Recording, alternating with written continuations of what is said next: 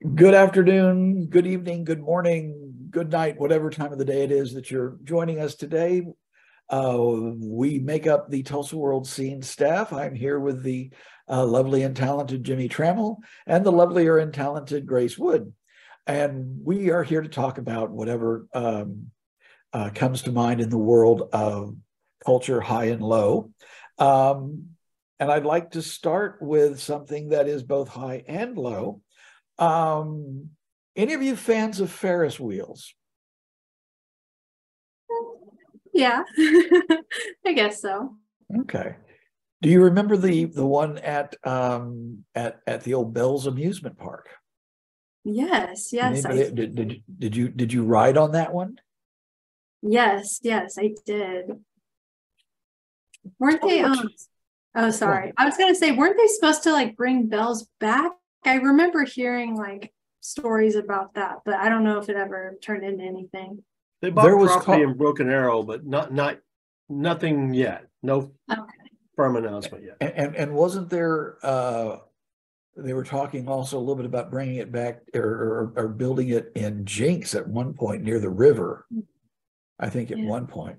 I have lived most of my life in the vicinity of the fairgrounds, and I remember when I believe they called it a downburst hit right over the fairgrounds, and the Ferris wheel was folded up like a taco.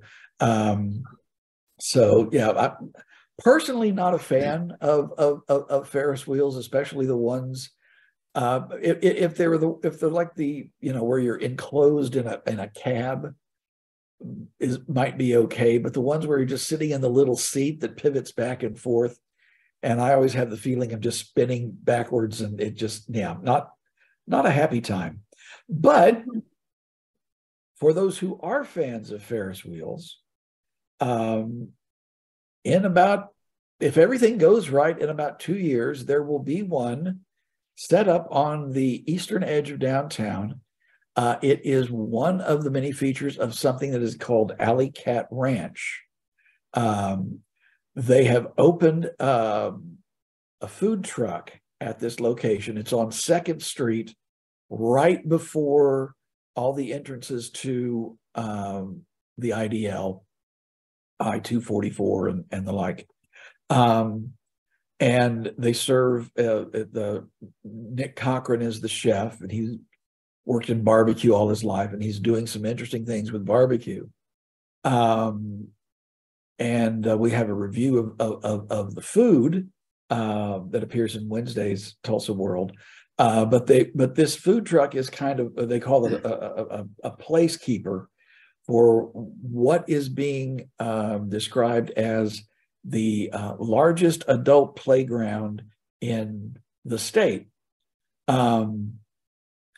Some people might hear that and not think pure thoughts, but this is going to be just basically a place. It kind of an amusement park kind of thing, with a really high end barbecue as the primary food. There will be a Ferris wheel. There will be pickleball courts. Have any of you played pickleball? Do either Yes, of I'm you? not. It's pretty fun. No, but I've What been to the pickle bar at Goldie's. what exact describe it for us, Grace? Enlighten us, please. What is pickleball, and why should so many people be so excited that there will be an outdoor court in East Downtown? Well, from what I understand, it's like the fastest growing sport right now. And what I think people like about it is that it's not unlike the game of tennis, but it's a much shorter court. So you don't have to move back as far or move across as far. It's like just tennis kind of on like a smaller scale. So I think it's easy for people to play at any age. Like my parents are really into it, but I know a lot of younger people who like it as well. So it's kind of like a more, I guess, accessible version of tennis. So it's pretty fun. So you use rackets or paddles or whatever? Yeah. Yeah, they're Okay. you use paddles. They're like bigger, a little bit bigger than a ping pong paddle, but like a similar shape. Okay. Okay. An oversized spatula. Okay. Yeah. Um, Is the ball like a tennis ball? Is it, what kind of is it like a Nerf ball? Is it like a wiffle ball? I mean, I can deal with those, but Yeah, it's kind of like a little wiffle ball, like hollow in the middle. okay. So this Alley Cat Ranch is going to have a pickleball. You described it as an amusement park. I mean, it sounds like everything. I mean, there crazy. will be 3 bars because it's gonna cover an acre. There is a for those of you people who know downtown, as you leave downtown on 2nd Street, you go through the Blue Dome District and all of the new high-rise apartments and the like.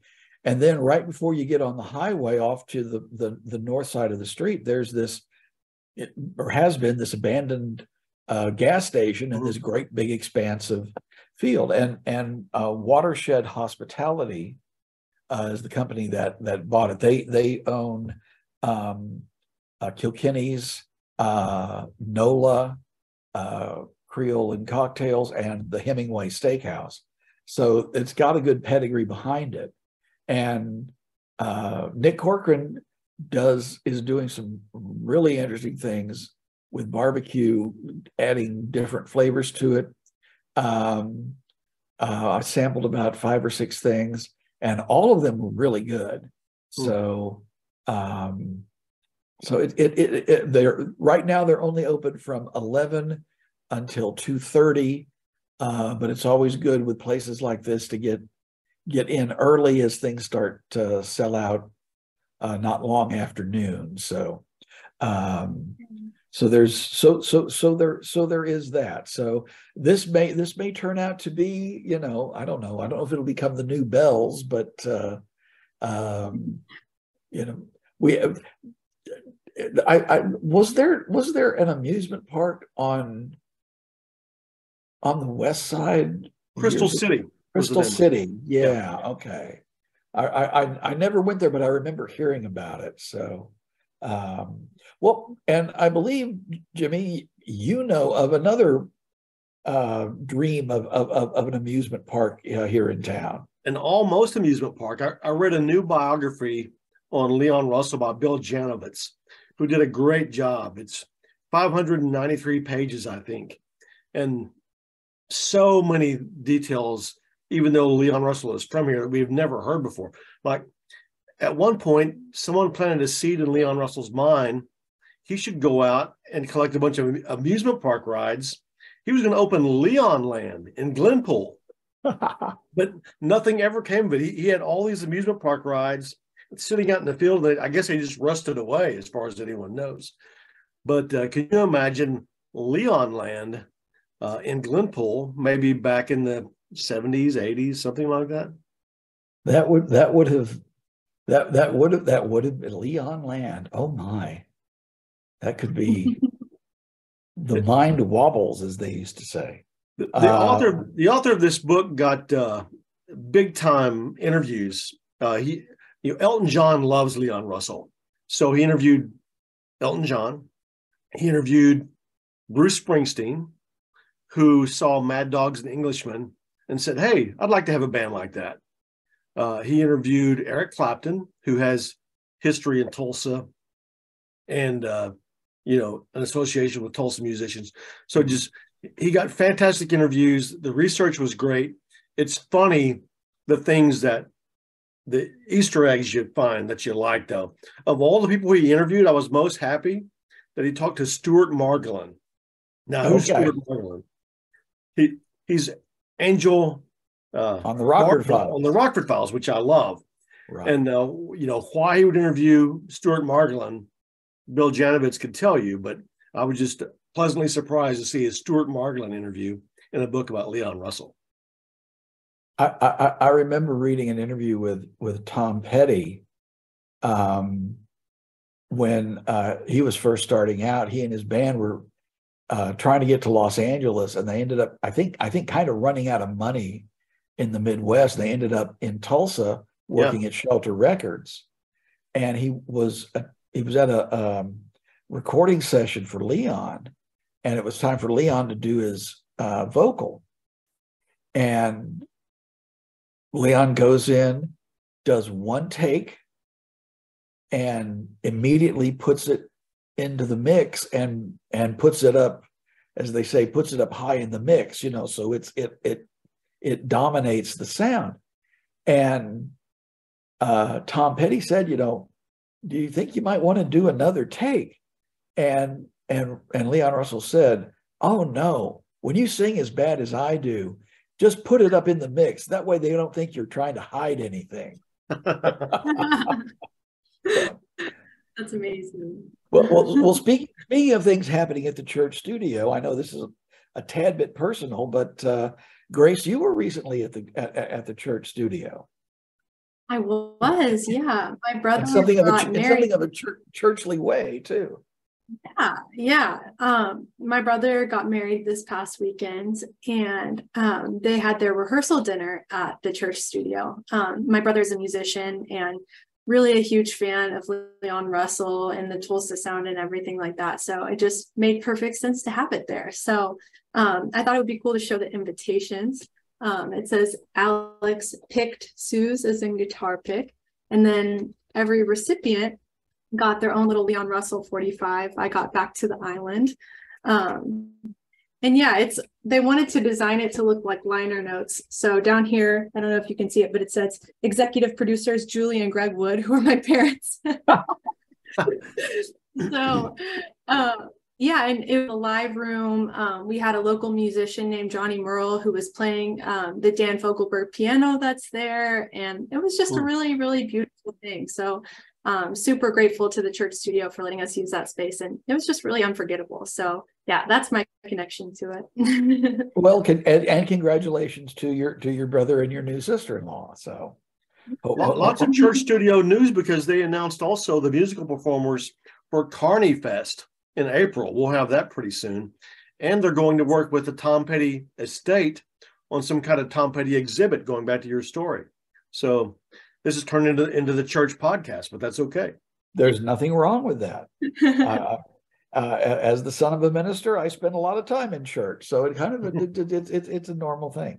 So, what else do we have coming up in the pages of the Tulsa World, available at fine newsstands everywhere and at tulsaworld.com? Let us start with Miss Grace. Yeah, this Saturday for World of Homes, I have a story about a really beautiful chateau in Muskogee.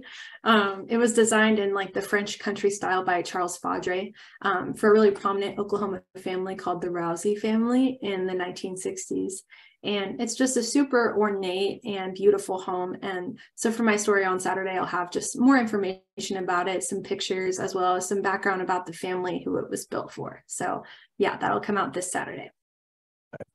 Jimmy, what else? What else besides the biography of Leon Russell do you have? On Friday, we have a interview with the Deer Lady from Reservation Dogs. One of maybe my favorite character on Reservation Dogs, the Deer Lady from Indigenous Lore. Teal Horn, a Canadian actress, plays her.